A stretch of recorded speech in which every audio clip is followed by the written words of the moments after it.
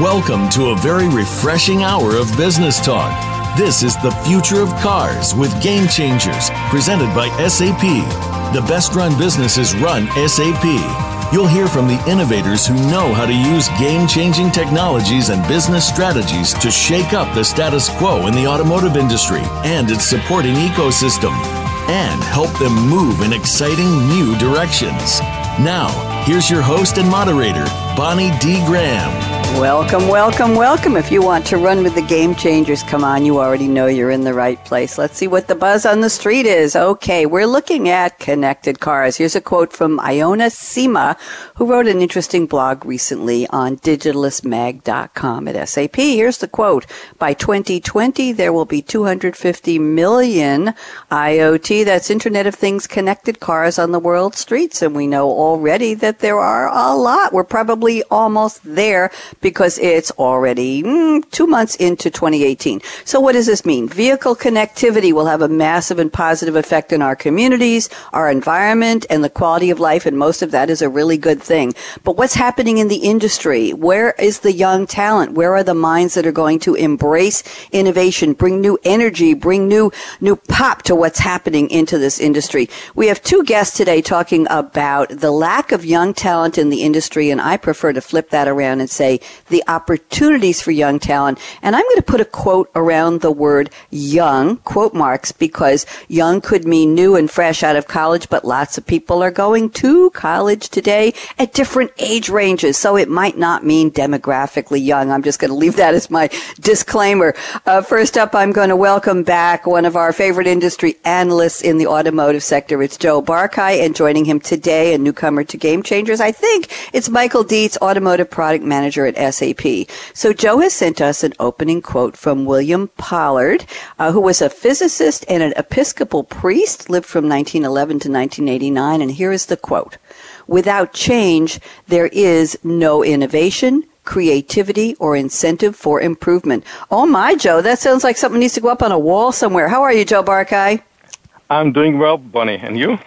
I'm very well, thank you. Long time no talk. That's an inside joke. Joe, tell me, I'm sorry. We just did part one of this a few minutes ago, so we're doing a different format. Go ahead, Joe. What does the quote mean for our topic today? Well, I like this quotation because if you read it carefully, it's a bit circular. On the one hand, we need change in order to drive innovation, creativity, or improve things at the same time. We hope that innovation, creativity will cause change. So it's a bit circular. And to me, it's really indicative of what's happening in the automotive industry today, because we are ready for a change. The change is driven by technologies like connected cars and autonomous cars and so on. At the same time, society is, I think, opening up to the idea of robotic cars to some extent, safer cars. The expectations from cars are much greater. So it gives us opportunity to really drive forward innovation in the industry. And I think that one interesting question is, where this innovation and then push for change will come from? Will it come from the traditional industry, from outside, combination of the two? That's the question. Thank you very much, Joe. And now let's turn to Michael Dietz, our second guest today, and he sent us a quote from Albert Einstein. This is not usually the one we hear from Einstein, so Michael, thanks for a different one. Life is like riding a bicycle. To keep your balance, you must keep moving. I like that. That's why I don't ride a bike anymore. Michael, welcome to Game Changers. How are you today? And tell me how the quote relates. Very good, thank you.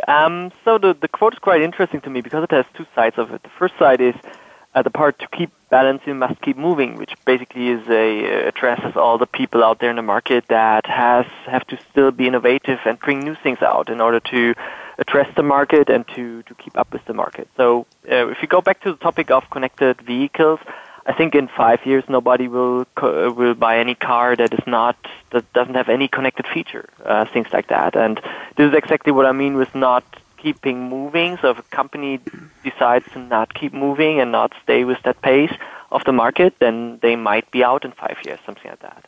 And that's the first part of it. So you always need to be innovative and stay completely up to date. And the second piece is definitely the riding a bicycle part. So I like to ride bicycles, but it also has a big overlap with the connected car industry, because also in the bike industry there is topics like shared bikes. A lot of things happen in a lot of big cities.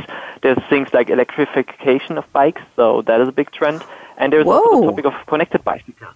So that's a perfect, I would say, pattern that we can move over also to the car space, and then we see what is going to happen there. Thank you very, very much. Very interesting. Yes, I have ridden a bike for a long time, and I tried a few years ago. And on the very shaky streets of Queens, New York, Joe may know where I'm talking about, and with the asphalt going up and down and trees intercepting the sidewalk, it was not a pleasant experience. So I said to my friend, put the bike away. I'll just walk home. That's fine. So there we go. So Joe Barkai and Michael Dietz, I want to know 2 quick, interesting, personal questions. Where are you calling from, or where are we reaching you today, and what's in your cup today? Joe Barkai, talk to me. So I'm calling outside of from a suburb of Boston from my home office. And for this show today, I have 2 cups. One of them is not on, Pete's coffee, but I think it's pretty much gone. And another another container, kind of glass container of clear water. That's the extent of my creative drinking today. Is that the chaser? Okay, we'll leave that one alone. Yeah, it's coffee with a side of water. No, the water goes in the coffee, Joe. Michael Dietz, where are you today? And what's your favorite drink that powers you up to do a show like this? Michael? Yeah, perfect. So I'm calling from the country of cars, so basically Germany. And I'm sitting in the headquarters of Waldorf, of SAP, which is in Waldorf, and which is a little town, but not far away from Stuttgart, and on the other hand side Munich, which are basically the 2 capitals of automotive in Germany. And in my cup there is a good coffee that I made by myself with my new French press. And I like now getting hands-on and getting really brewing coffee on my own, and French press is a good choice in that case. Thank you. That sounds delicious. And Joe knows me, Michael, you don't, but they don't let me anywhere near caffeine on radio show days. And this is not even a double header. It's a triple header today. 2 shows in 1 hour and then another show an hour from now. So it's cool, clear water, and the fog is finally lifting here. In Durham, North Carolina, where I moved recently, they say if you don't like the weather, wait 20 minutes. And that's true. 3 weeks ago, 8 inches of snow. I shoveled, being a New Yorker who knows the rules of keeping the sidewalk clear. 48 hours, all the snow melted. Poof! What can I say? So let's dive into our topic today. We're talking about the massive changes in automotive, and now we're looking at the workforce. Joe, let me read a little bit from your notes here, and then we'll dive in and have you and Michael go around the table. You say the automotive industry we've known for over a century is undergoing a massive change. We'll get into the changes in a second, but I want to focus on, Joe, you say these result in new workforce dynamics. Not enough young Silicon Valley types are joining the automotive sector directly. Joe, why? How can this be changed? Is it important to change it? I don't usually ask questions, but I really want to know. And when you say young, we need to define that, Joe Barkai. Go ahead, Joe. Right, yeah, well, it's a very loaded, multifaceted question. So most of the innovation in cars today, whether it's inside the vehicle itself or outside of the vehicle, in terms of the ecosystem and connected partners and so on, come from software and electronics, and these are not traditional strengths of car makers. And we don't want to spend too much time pointing in some major failures of OEMs when they try to go into kind of complex software development. At the same time, a lot of the innovation, a lot of the push that we discussed earlier, come from outside the traditional industry, primarily Silicon Valley. So there's kind of interesting dynamic where there's interest in the automotive industry, in automotive technologies on the part of, let's not give them an age, but people who are not from the industry itself, and contrast this with the lack of experience in that particular area on the part of the OEMs. But to complete this kind of observation is, first, I really do not want to diminish the experience that car makers have. It's certainly not car makers kind of bashing the OEMs. And I'll give you one example where experience counts so much, and the experience is Tesla. Tesla is still, after a couple of years, still unable to ramp up volume manufacturing because of lack of experience, not because of lack of money, not lack of talent of young engineers. Experience counts a lot. But we discussed this a little bit in the previous segment, we really want to look at development of the entire ecosystem, the entire value chain. We want to bring talents together, those that come from the traditional industry and those come from, quote-unquote, Silicon Valley. We want to bring them together, and I think that we are not quite there yet. And, one of my favorite quotes that I reuse continuously is from William Gibson, the science fiction author, who said the future is already here, not equally distributed. And I often paraphrase his saying, and in this case I say, the talent is there. People with experience and desire and drive are there, but they're not necessarily in the right places. So I think that what we want to do is really get them to be equally distributed, if you will. Thank you very much. Great insights. Michael Dietz, love to get your thoughts on this. Agree or disagree with Joe? You don't have to agree. What do you think, Michael? No, I fully agree. I see that there's a lot of experience in the big manufacturers of cars, and they use that experience, and that's really their chance that they have today to really leverage that experience. But at the same time, they have to prepare for the next 10 or 20 or 50 years, and that also needs or means that they have to change or adapt new things, and that's always a discussion point. Is experience now good for innovation or not? And I see that experience somehow destroys innovation, because it might be that at the end there's a senior executive that takes a decision and has not experience or has not understanding of what shared mobility means at the end, and takes a decision that for sure is based on experience, but it goes maybe in the wrong direction. And what I see as a trend, at least at German manufacturers, is that they think about that combination of taking the experience but also being able to be innovative. And I see, for example, Volkswagen has created a new sub-company, a spin-off that is called Moja, and they fully concentrate on mobility services. And that's a combination that then works. So you have the experience in your core company, but you have sub-companies that have a certain focus on certain topics that, for example, mobility or also autonomous, that they can really focus on and drive that innovation out of that sub-company. And that's a very interesting trend, I think. It really is. Joe, thoughts on what Michael just added? Yes. The question, I think, for us and for the car makers is to kind of, if you look at this from three possible directions or tiers, an OEM can do it on their own, and we seem to think that they don't have the culture or the experience. They can spin off a company, and then the question is, like Volkswagen example, question is, will the spin-off really come with new innovation, new culture, versus maybe opening up and actually bringing outsiders in a collaborative fashion. And I tend to think a little bit more towards that end.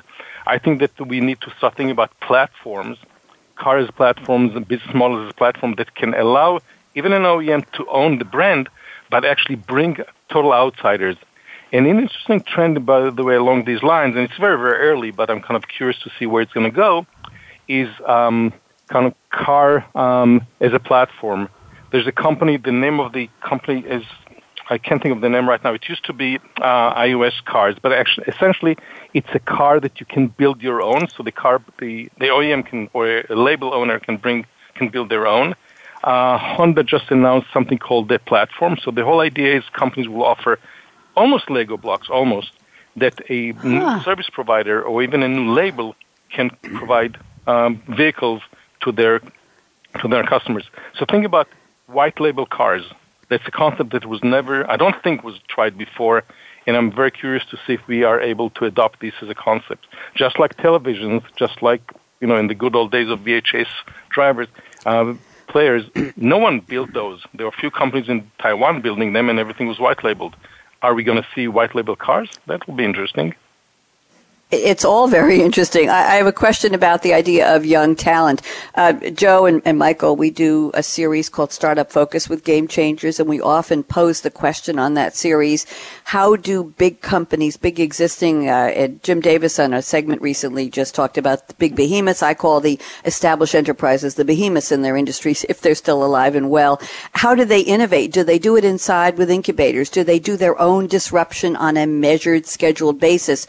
Or do they look look for startups that are outside of them, either swallow up the startups and adopt them and bring them inside, in other words, annex them or do a merger, or do they engage the startups to say, hey, you've got great ideas, let's sit down and co-innovate. I know that's a very popular term, to bring new ideas in, but we'll keep the companies separate. And then, of course, there's contract work, then there's the gig economy, and then there's just hiring the new, young, innovative people, and I'm using young with quotes around it again, because I don't think we're talking about age here, and bring them in. So what do you see for the big, still standing automotive giants? Let me ask Michael first. What do you think is the best way for them to do it? Is there a prescribed way that they're going to succeed? Because one of you just said recently, a couple minutes ago, that does experience kill innovation. I think it was Joe. Michael, what are your thoughts on that? Where should it come from? So what I currently see is that if you try to do it inside the company, and you try to run some entrepreneurship or something like that, it's always a big challenge of how to bring it to life. For sure, the first part works out fine. So thinking about new ideas, bringing these ideas into concepts, but then executing these concepts, then again fails in these kind of models. And that's why I see the second two parts as more promising. The first one I see more as a spin-off variant, so that you really create a sub-company that focuses on this and this. So, for example, BMW has created Drive Now, which is basically the mobility sub-company, and they can really focus on the topic. And the second topic, for sure, which is very promising, is to find a startup that does something in that space. And I think these two ones, the latter two ones, that are the ones that are more promising and more successful. Interesting. Joe Barkai, what do you see? There's no recipe, of course, and I'm seeing the entire range, all the way from technology scouts looking for cool innovation that they will be able to bring in, to co-innovation, to outsourcing, and then buying companies. And we saw some huge acquisitions in this regard. There's no recipe. A company needs to be very open-minded and understand the kind of the tiers of innovation, if you will, in terms of the horizon for productizing it, the level of disruption, the ecosystem that is necessary to do that. And we think OEMs really, in my mind, the OEMs are very confused, so they're not sure how to respond, so they hedge their bets. So they set up presence in Silicon Valley. They invest in ride-sharing applications or companies. They set up research centers in other places. They have technology scouts. So they are not sure about the direction. What we required is a combination of kind of experience and imagination and openness. And I think I don't necessarily knock the experience in some areas. Again, manufacturing would be an area where experience counts a lot. But it's really openness and flexibility, which is not terms that you usually use to describe car makers. And I think that what we overall need is more of an open platform approach. We need more open architectures. We need standards. We need an easy way to bring new innovation, whether the innovation is technology innovation, whether the innovation is a business model like ride-sharing. And we, again, industry has done a very, very poor job in doing that. We cannot even agree on a standard for a connector. I have a picture in one of my kind of stock presentations showing a Nissan Leaf driver pulling into a Tesla charging station, and she looks at the plug and she said, where does this go? Because the Tesla plug does not fit the Nissan Leaf plug. I think it's 21st century. We should be able to figure out those things. But, Joe, it sounds like cell phone connectors.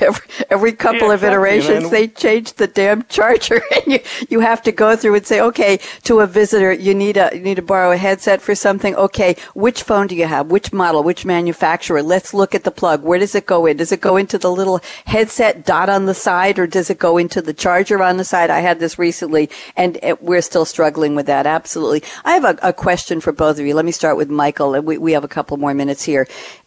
We talk about bringing in this quote-unquote young, innovative talent. Do they want to be in the automotive industry? What are the incentives? Is it attractive to them? Joe and Michael, on a show about a year ago, we talked about what's happening on the industry manufacturing shop floor of many industries. Well, it's exciting.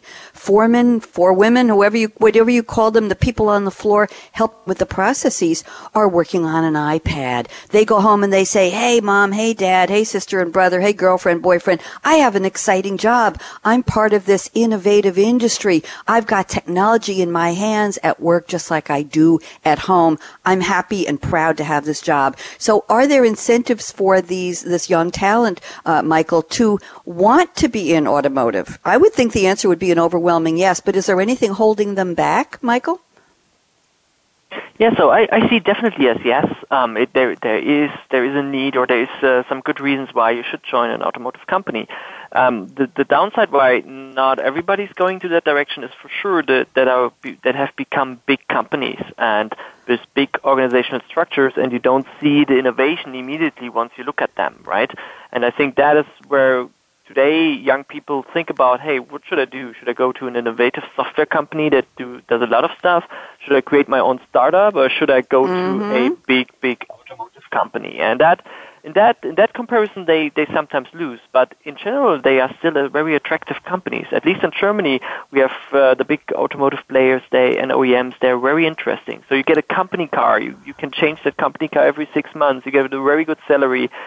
Some of them are situated in the nicest cities like Munich or something like that in Germany. So the package you get is very, very good, and you still work on a very interesting product, which is cars. And I think all the people that join that, they are enthusiastic for cars. And so, yes, I definitely think that is still a very interesting industry, but it gets harder for them also to get the right talent. Okay, we got a little bit of a push me, pull you here, supply and demand. Joe Barkai, why don't you give me your answer, 60 seconds, and then we're going to go to our predictions round. Joe? I see that kind of behavior in Germany and in China, interestingly enough, but not in the States. In the U.S., still working for a 100-year-old company, Detroit, does not have this cachet, does not have the same appeal that Intel or Google or NVIDIA have. And even if a young person, or not necessarily a young person, wants to go into the industry, she might opt to go to Qualcomm or Google and not to one of the car makers. And you're absolutely right, Bonnie, about manufacturing shop floor. I mean, this is not an area that we have enough people of any age going into. We still have a gap we need to close. And as you know, one of my activities in the Society of Automotive Engineers is to drive this changeover. And this is why I created this kind of challenge that we offer a lot of money for young people to come in and compete and show their innovation and become part of this narrative. Thank you. Joe, quick plug for your book, The Outcome Economy. Tell me in 2 sentences, what is it about? So I already said it in a different way. I'm always looking for the value innovation. So I don't care about how many connected devices there or how many connected cars are going to be there. I care about the business value. So to me, it's all about the outcome that those new models that use connected devices bring. So the book is about the new economy that can be driven by looking at business models defined by outcomes to the provider as well as the consumer. So I'm sorry to use such technical language, but the book is trying to answer the question, who cares? Why is connecting devices important, and to whom? Thank you, Joe. We'll have to leave it at that. It's time for our crystal ball predictions. I have 60 seconds for each of you. Let's start with Michael Dietz. Michael, our newcomer to Game Changers. Michael, look into the crystal ball. Let's go 2025. Everybody seems to be telling me 2020 is way too near. Michael, what will change about the draw and the interest of quote-unquote young talent into the automotive industry? 60 seconds, go. Okay, so I think the OEMs will understand that they need to have these kind of spin-off variants or more attractive parts of the company, and there will be masses of these. So there might be 5 companies below that one OEM and another 5 companies below that OEM, and all these sub-companies, they do very innovative and cool stuff so that they can attract young people and young talents. Roles like data scientists, UI developers, whatever kind of, but we will see something like that coming up in the market. Thank you. Joe Barkai, 60 seconds for you. Go. Yes, so I think that the current car makers will still be in place. They're not going to go, I think, anywhere. I don't think that Google and others will build cars. They are too smart to know that they do not want to go into the business. But as far as the talent, we'll see perhaps better distribution of talent inside and outside of the automotive industry, and I believe, maybe I hope more than believe, that car makers will be much more open in terms of the way they operate, in terms of the internal structure, and will be much more flexible in terms of having bigger role in the supply chain and allow new talent coming in from the outside, if this makes sense. In other words, change the value chain structure so that people who come from different disciplines, different professions, can be part of the value chain as an integral part of the value chain, not necessarily as outside innovators, to the way it's done today. Thank you, Joe, very much. I want to say shout out to Joe Barkai, our industry analyst extraordinaire, and Michael Dietz at SAP. This is part 2 of a two-parter within 1 hour. This is vite, fast in French, and Jim Davis also at SAP, who was on part 1 of this. The episodes will be posted as standalone 28-minute episodes. And Uli, this is for you, my dear. Uli wanted to see what we could do in an hour, and I think we did it. Shout out to Dave Parrish and Miranda Labate at SAP, and of course to our intrepid engineer, Aaron Keller, who got us through this. And yes, we did it, Aaron. And here's my call to action. Fasten your seatbelt. What in the world are you waiting for? And by the way, we had so many tweeters during the past hour, I have lost track. So whoever you are, thank you. And I will put your names in Twitter and do a formal shout out, because we really appreciate when we have a lot of people listening to the live shows. So you all rock. So here we go. Formally, thank you very much. Fasten your seatbelt. What in the world are you waiting for? Go out and be a game changer today. And if you're young and interesting and innovative, or not so young and interesting and innovative, think about joining the automotive industry. They need you. Go out and be a game changer today, just like Joe Barkai, just like Jim Davis, just like Michael Dietz. Bonnie D. Graham signing off. I'll be back in another hour with a new episode of Startup Focus with Game Changers. Have a great one. Bye-bye.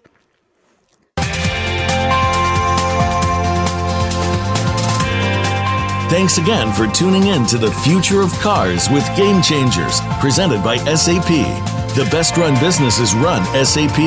To keep the conversation going, tweet your questions and comments to Twitter hashtag #SAPRADIO.